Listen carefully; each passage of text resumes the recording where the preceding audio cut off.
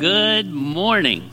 It is great to have you here at Central Church. If you haven't figured out, this is our itty bitty sermon series, and so I got these chairs to make me feel ittier and bittier, I guess. And we've used itty bitty offering plates, and you've gotten itty bitty worship folders, and we had our itty bitty worshipers leading us this morning, which was wonderful.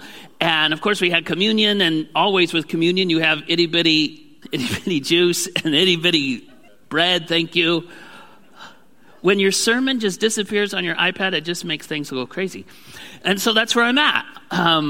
So we're going to figure about that later, and you pray for me as I go winging it.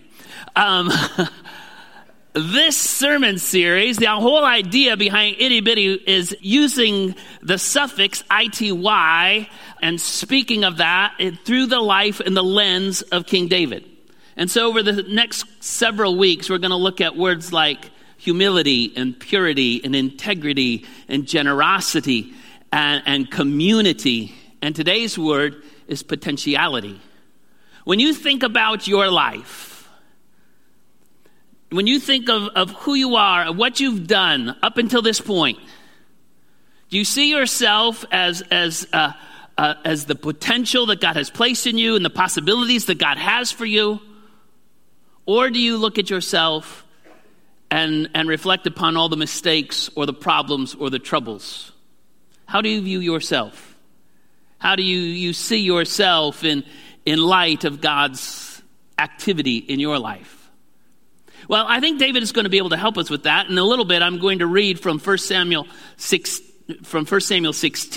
But before we get to 1 Samuel 16, we have to really understand where that is. And that's really the beginning of the story of King David is in 1 Samuel 16. But in order to get there, you've got to start a little earlier. And earlier is when you need to understand a little bit of your Old Testament history. And your Old Testament history is this. The people of Israel wanted a king. They begged God for a king. And really the reason they wanted a king was not so much for, I guess, pure reasons and motivations. They wanted a king because they wanted to be like everybody else. All the other nations had kings. They wanted a king too. Peer pressure is not just for teenagers, I guess. And God said, having a king is a really bad idea. Up until this point, it wasn't a monarchy, a king leads. It wasn't a democracy, the people lead. It was a theocracy, God leads. And so they're calling for a king, and God says a king is really a bad idea. Kings mean higher taxes, and kings mean armies, and kings bring with them in that day and culture harems, and kings are oppressive. And you throw in there a little bit of idolatry and bad foreign policy, and that's what you get with a king. And they said, yeah, we really want one of those. God said, that's a bad idea. Really, they were rejecting God. They weren't rejecting anything else. They were rejecting God. God had been their king. And up until this point, they had leaders, judges, and those judges were to interpret God's law and apply them to the people. Sometimes they were military type of people as well, but they were judges. And the last one of those judges was a guy named Samuel. And when Samuel was getting older, they thought that Samuel was done, and they didn't really like his sons. His sons had been particularly wild. And so they again, rejecting God and rejecting Samuel, they said, we really want a king. God said, that's a really bad idea. And so they continued to ask and ask and ask. And finally, God gave in and relented. Do you know, God will let us make bad choices too. Chances are, if you make a bad choice, God is not going to send a lightning bolt and strike you dead. He'll allow you to make a poor choice, even when it goes against what he wants, even when it goes against his will or his desire for you. He'll allow you, in most cases, to do just that.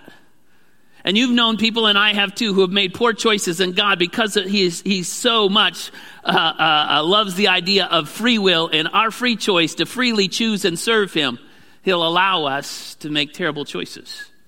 And he'll allow us then to live with those consequences of those choices. And sometimes God will come like he did to a friend of mine.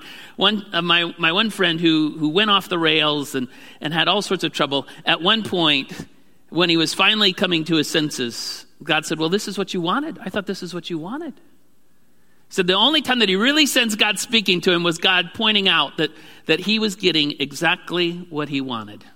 And it wasn't the good thing at all. Well, God lets the people of Israel make their lousy choices and decides to have a king. And by all accounts, the king that God chose for them was a guy named Saul. By all accounts, Saul was a good choice. The Bible says in chapter 9, 1 Samuel 9, his son Saul was the most handsome man in Israel. Before that, in verse 1, if I would have had the notes, it would have told you that his dad was a guy by the name of Kish, and he was from a very wealthy family. That's verse 1. So Saul comes from a good family. Kish was his dad from the tribe of Benjamin, the smallest tribe, and yet it was a very influential family. So Kish's son is named Saul, and 9:2 says, and Saul was the most handsome man in Israel. I don't know how you get to be determined that. I don't know if there was a People magazine poll that determined that. I don't know how, that comes to be. But I know this, if God's holy word says you're the most handsome man in Israel, then George Clooney's got nothing on you. You're the most handsome man. And so that's who Saul was. He was a handsome man, head and shoulders taller than anyone else in the entire land. So he comes from a good family. He's a good-looking guy. He's head and shoulders taller than anyone else. A little bit later in that 9th chapter, God is speaking to Samuel, and he tells Samuel this. Now, at this time tomorrow, I will send you from the land of Benjamin and anoint him, Saul, to be the leader of the people of Israel. And he will rescue them from the Philistines. For I have looked down on my people in mercy and have heard their cry. So Saul is from a good family. He's a good-looking guy. He's got God's blessing upon him. In chapter 10, one more chapter over, you'll see that the Bible says this about Saul. As Saul turned and started to leave, God gave him a new heart. And all of Samuel's signs were fulfilled that day when Saul and his servant arrived at Gibeah. They saw a group of prophets coming toward them, and then the Spirit of the Lord came powerfully upon Saul, and he too began to prophesy. So this is pretty good. He's from a good family. He's a good-looking guy. He's wealthy. He's got God's anointing on him. He goes and has God's Spirit so powerfully upon him that he begins to prophesy. This is a great start. Saul he's got it made, right? If your daughter brought home a guy like Saul, good-looking guy from a good family, wealthy, God's power is upon him so much so that he's prophesying, you'd say, man, this is I can't get any better than this. Last night, Carla and I were out with some friends eating dinner, and we were in Grand Blanc, and yesterday was Grand Blanc's homecoming, and so there was a big group of students that came into the restaurant. And there were, at one time, they sat at this one big table, and I counted, there were 11 girls and 3 boys. And I thought, man, those boys know what's going on. They've got it made. But if you were a dad and your daughter brought home one of these guys, he'd be the homecoming king. He's got it made. Good-looking kid, good family, good, wealthy, God's anointing on him, God's blessing upon him. Great. What a great start. We would say, because of our word today, potentiality, we'd say, well, Saul's got all the potential in the world. All the potential in the world to do something great for God. And it begins quite well for Saul. He begins to have a few military victories. It takes him a little while. Chapter 13, he has a little problem. He gets ahead of God. He gets a little anxious, but that's all right. By the time we get to 14, there's more victories. And in chapter 14, verse 35, we read this. Then Saul built an altar to the Lord. It was the first time he had done this. Now, if you're splitting hairs, you'd say, well, my goodness, we're in 1 Samuel 14. He became king in 1 Samuel 9. Why is this the very first time that Saul is building altars to God? I know you could make that argument. He's a little slow on the trigger. But for whatever reason, now he finally does. And he's building an altar, a thanksgiving altar to God. And you think, well, why? He's got everything going for him. Saul he's from a good family, and he's wealthy, and he's good looking, and he's got God's blessing on him, and he's building altars. He's going great. But it doesn't end well. And Saul's life begins to spiral out of control, really. And in chapter 14, he makes a stupid vow where he almost kills his son. And then also in chapter 14, he begins to take plunder for himself instead of for God's glory. And then it devolves to chapter 15. And in chapter 15, verse 12, remember, 14:35, he was building altars to God. And in chapter 15, verse 12, the Bible says, Saul went up to Carmel to build a monument to himself. So in less than a chapter, he went from building altars to God to building a monument to himself. And there's a very short distance from thy kingdom come to my kingdom come. And Saul had devolved so much so that God's blessing was removed from him. And Saul had turned his back on God. God gave him strict orders on how to carry out some battles. And Saul said, no, I'm going to do it my own way. And so God said, all right, you're on your own. Again, God allows us to make even lousy choices. And the blessing that was on Saul was removed. That's a very sad, sad picture. In fact, when we get to chapter 16, that's what we're really going to read. The Bible begins this way. The Lord said to Samuel, how long will you mourn for Saul? Saul's not dead when that verse is written. Saul's still very much alive. He's going to be alive for a few more years after this.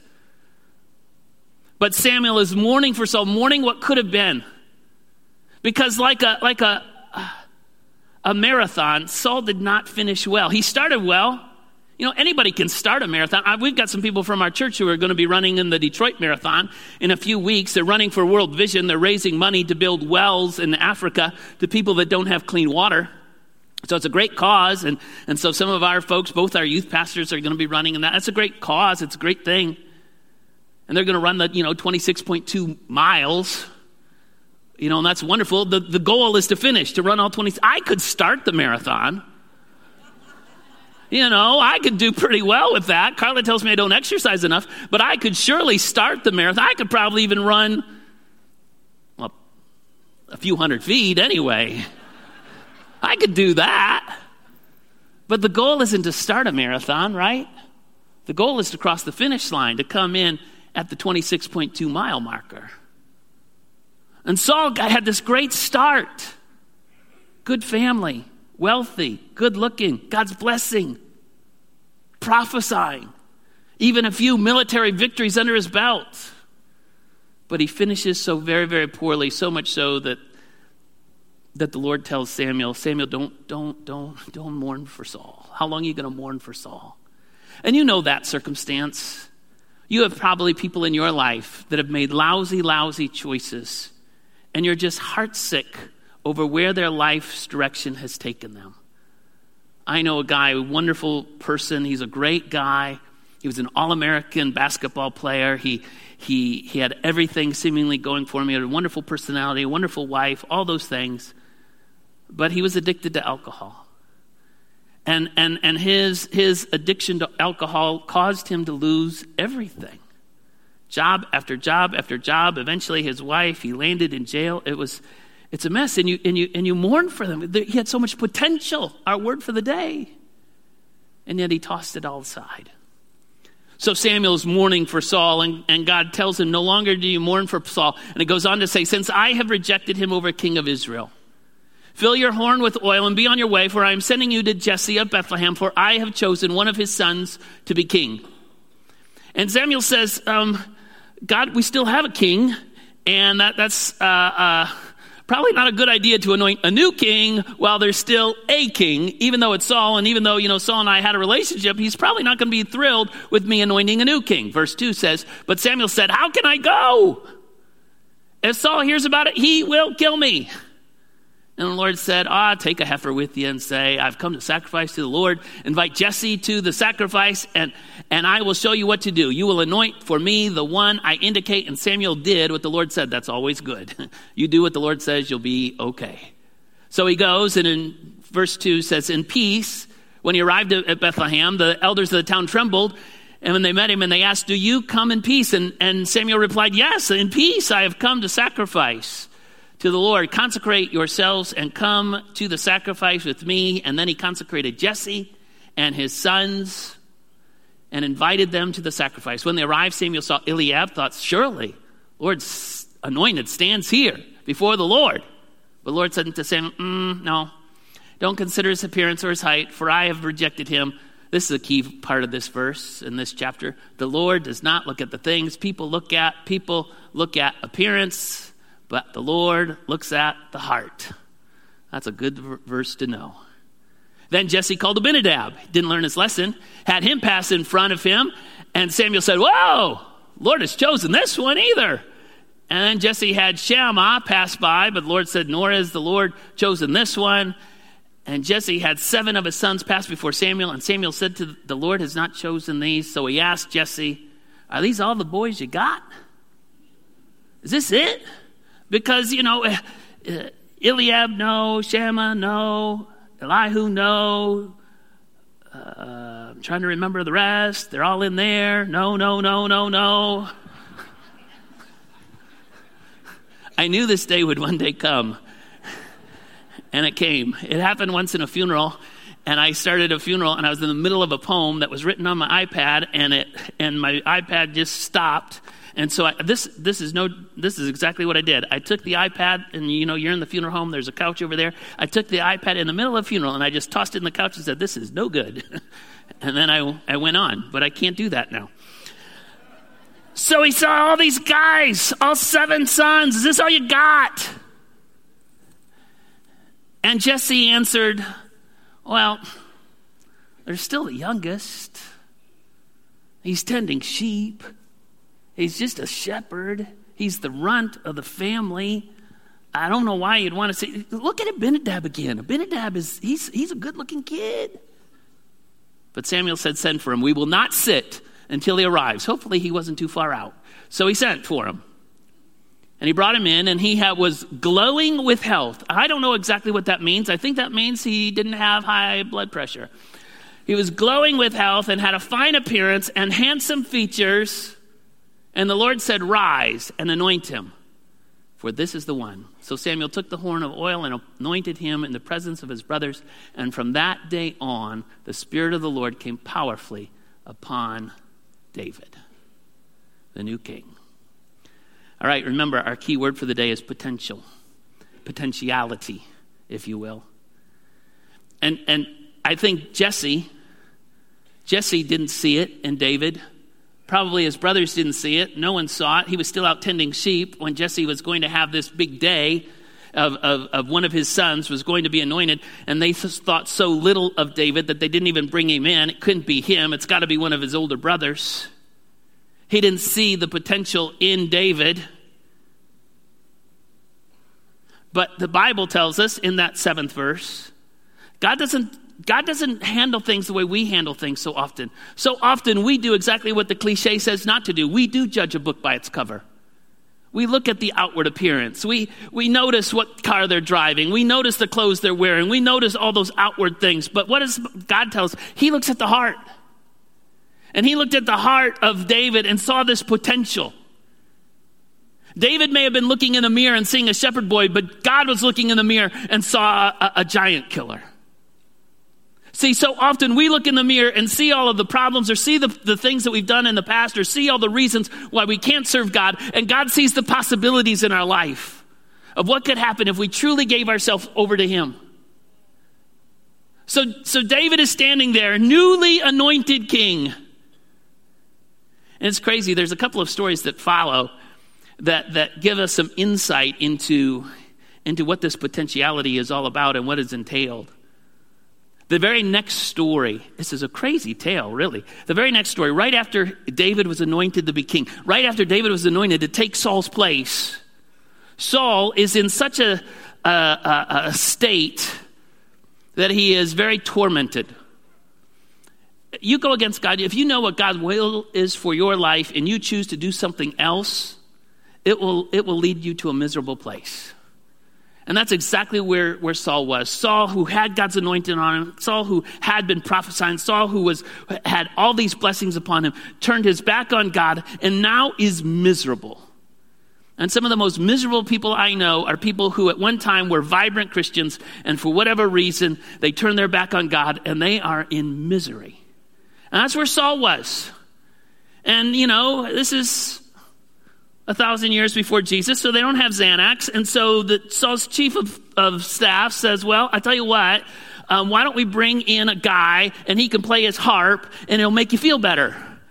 And so Saul said, that's a great idea. Go get him. And who do they bring? None other than David. David is the one they bring in there.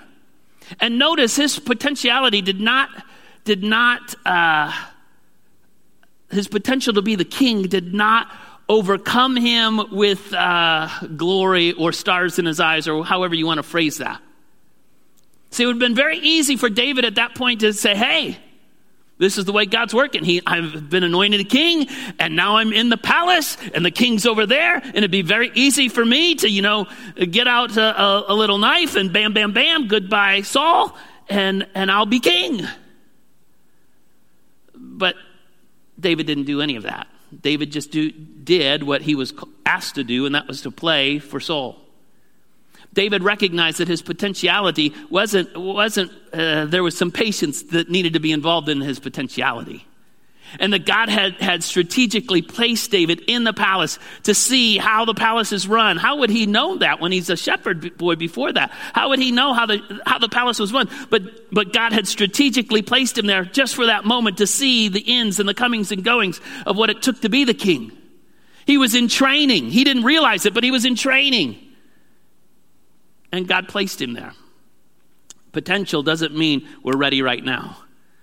And potential means also that we still need to be faithful. Again, that's where Saul got tripped up, right? He wasn't faithful. God told him to do some things, and he refused to do it. He wanted his way instead of God's way. The very next chapter 18, is when David, the story that we all know so very, very well, when potential and faithfulness go hand in hand. And that's when David, the shepherd boy, faces Goliath, the giant. And it's a great story, and we all know that story, and we've learned that story from the time we were kids. We all know about David, and we all know how David went out there to fight the giant Goliath, and we all know the how Saul had tried to give him his armor, and he couldn't take his armor. It's interesting, the University of Illinois Medical School did a study on Goliath several years ago now, I think in 1960. And they determined that Goliath very probably had a tumor, and there's a disease where there's a tumor, and again, I would tell you the disease if I had my iPad. The name of it, it's long and it begins with the letter A, if that helps you. But Goliath had that disease, they think, where a tumor grows on the pituitary gland that causes him to grow a lot and to be a giant. There is a guy by the name of, I think, Robert Wortlaw, who had that disease. He was the tallest person who ever lived. He was born actually 100 years ago in 1918, grew to be 8 feet, 11 inches tall, tallest human ever born. They think Andre the Giant, the wrestler, had that same disease. Some think that Abraham Lincoln had that same disease. And they think that Goliath may have had that. That's what the University of Illinois, by their guess in this study, thought that maybe Goliath had that. One of the side effects of that disease is that it affects your vision. And when you're reading the story of David and Goliath, you were told that his armor bearer, Goliath's armor bearer, led him out to the battlefield. It very well may be that he had the disease. His eyes were bad, and so someone had to lead him out to the battlefield. He's this giant, but he didn't have very good eyes. There's another clue that maybe that's true when he sees David coming towards him. Remember, David didn't take the armor. All he had was a sack full of stones, his slingshot. Maybe he had a shepherd's staff. That would be it. But in response to seeing David come towards him, Goliath, who maybe had poor vision, looked out at him and said, "Am I a dog that you come at me with sticks?" Well, he didn't have sticks. He maybe had one staff, maybe, not plural, one. So it could be that Goliath, this lumbering giant with bad vision, thinks that this kid is coming out with him with sticks, when in fact, David is coming at him with a slingshot. And this isn't a children's toy. David was an expert slingshot slinger. He had killed a bear. He had killed a lion. He knew how to use it. And so he took the stone that he grabbed there in that valley of Elah. They had particularly hard stones made from a particularly a hard compound, which again, I would have told you that if I had my iPad, but just trust me on that. There's a name for it. And they're in that valley. And David picked one up and put it in a sling and slung it around and hit. He wasn't going up to fight. It would have been foolish for David to fight hand-to-hand combat with this nearly blind giant. That's how he would have lost. But instead, he slung his slingshot, hit Goliath in the most vulnerable place with that very hard rock. The ballistic experts say would have been like a shot fired out of a .45. And David went down. And Goliath went down. David didn't. Took his own sword, Goliath's sword, and finished the job. Why do I tell you all that? All the other soldiers looked at Goliath and said, man, he's too big to fight. David looked at Goliath and said, he's too big to miss. There's one thing that I've learned about potential. People who have never killed giants will tell you it can't be done. People who have never ventured into a place of trusting in God and trusting in God's possibility and the potential that God places on us will say, you've got too many problems, you've got too much trouble, it cannot be done. But they don't understand when God is at work, no giant is competition. But name the giants in your life. Maybe you had a bad past, or maybe your marriage is rocky, or maybe your kids have gone wayward, or maybe your parents were abusive, or maybe your job hasn't worked out, or maybe things haven't always gone according to plan, or maybe you've just really messed things up. And you think, I'm disqualified now because of that. But I contend that God sees each one of us. As long as you're breathing, God sees the potential in you. God sees the possibilities in you. God sees what you can be if you just give yourself over to him. Lord, would you instill in us your vision? Would you give us a God-sized dream that we can only achieve if you're in it? Would you use us to, maybe it's to reach one or maybe it's to reach hundreds, but would you use us for your glory? Would you help us to not see ourselves as maybe how others view us or how our past would dictate, but rather help us to see ourselves as you see us, full of potentiality and promises. Help us, Lord, to be your people, wherever you send us, wherever you would have for us. In Jesus' name, amen.